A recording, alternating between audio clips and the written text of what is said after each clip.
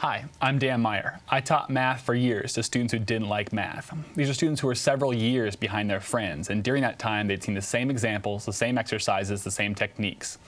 We needed something different. Something that thrills me about teaching in this day and age is how many more resources I have at my disposal. There's more photo and video on the internet, on the web, than I could consume in several lifetimes. And if even a fraction of that is useful to me in my classes, that's more than enough. I'd like to show you what I do with interesting mathematical photos and videos to turn them into challenging activities for my students. People often ask, how do you find inspiring mathematical things around you? Let me suggest here that you put yourself in a position for math to find you. You let your friends and relatives know how much you enjoy your job, and if they find math around themselves anywhere, to send it your way. Or you subscribe to a bunch of interesting blogs in an RSS reader, and occasionally something mathematical pops up. Either way, it's difficult to force this. Let's say, though, that this image crosses your path. Someone sends you a link, or you find it yourself. How fun is this? Someone got a graph of water usage in Edmonton the day of the gold medal hockey game.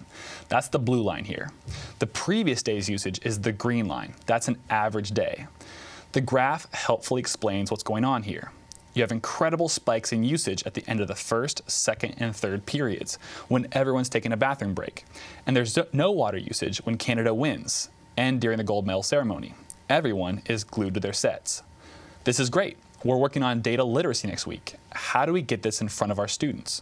Keynote is my window from the web into my classroom. It lets me take objects I find online and present them in a way that my students can learn from them. So I open up Keynote here in the Applications folder, find the iWork 09 folder, and open up Keynote.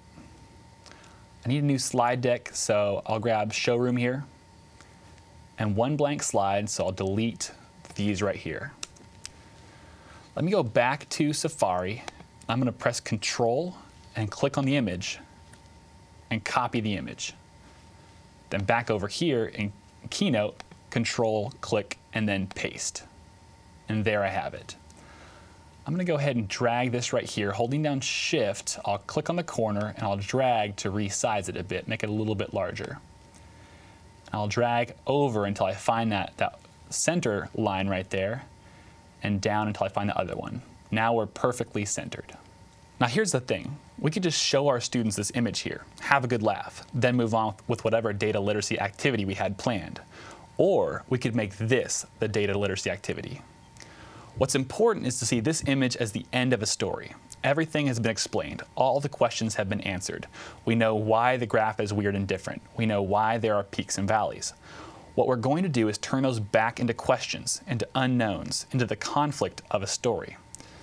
The rectangle tool in Keynote is one of my best friends. Click the Shapes tab here and create a new rectangle.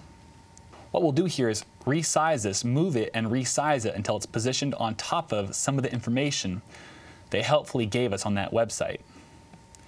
Now, what was known is unknown, and we have a question. What exactly happened at that peak?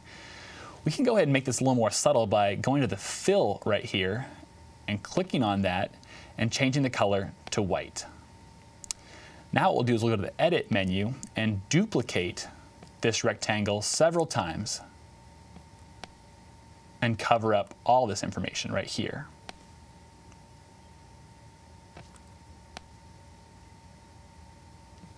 That one went too far down, so we'll click and drag and resize it up. Same with the medal ceremony here.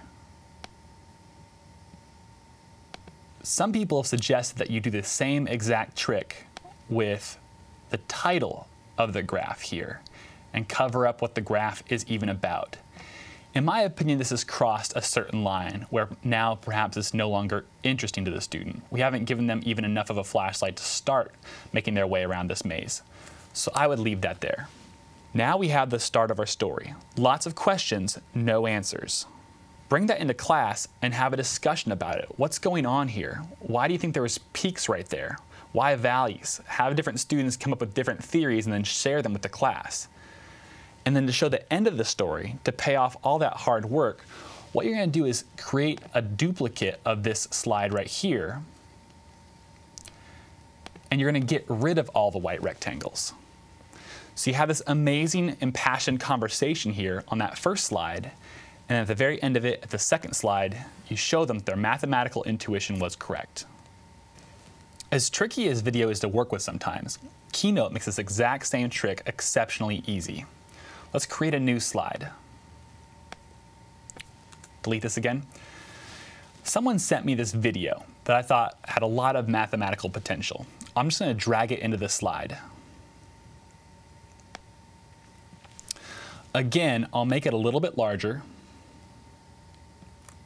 and center it on the screen.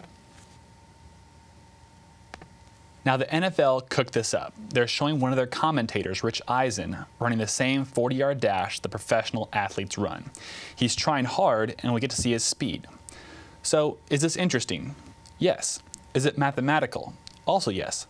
That means we need to find a way to get it in front of our students.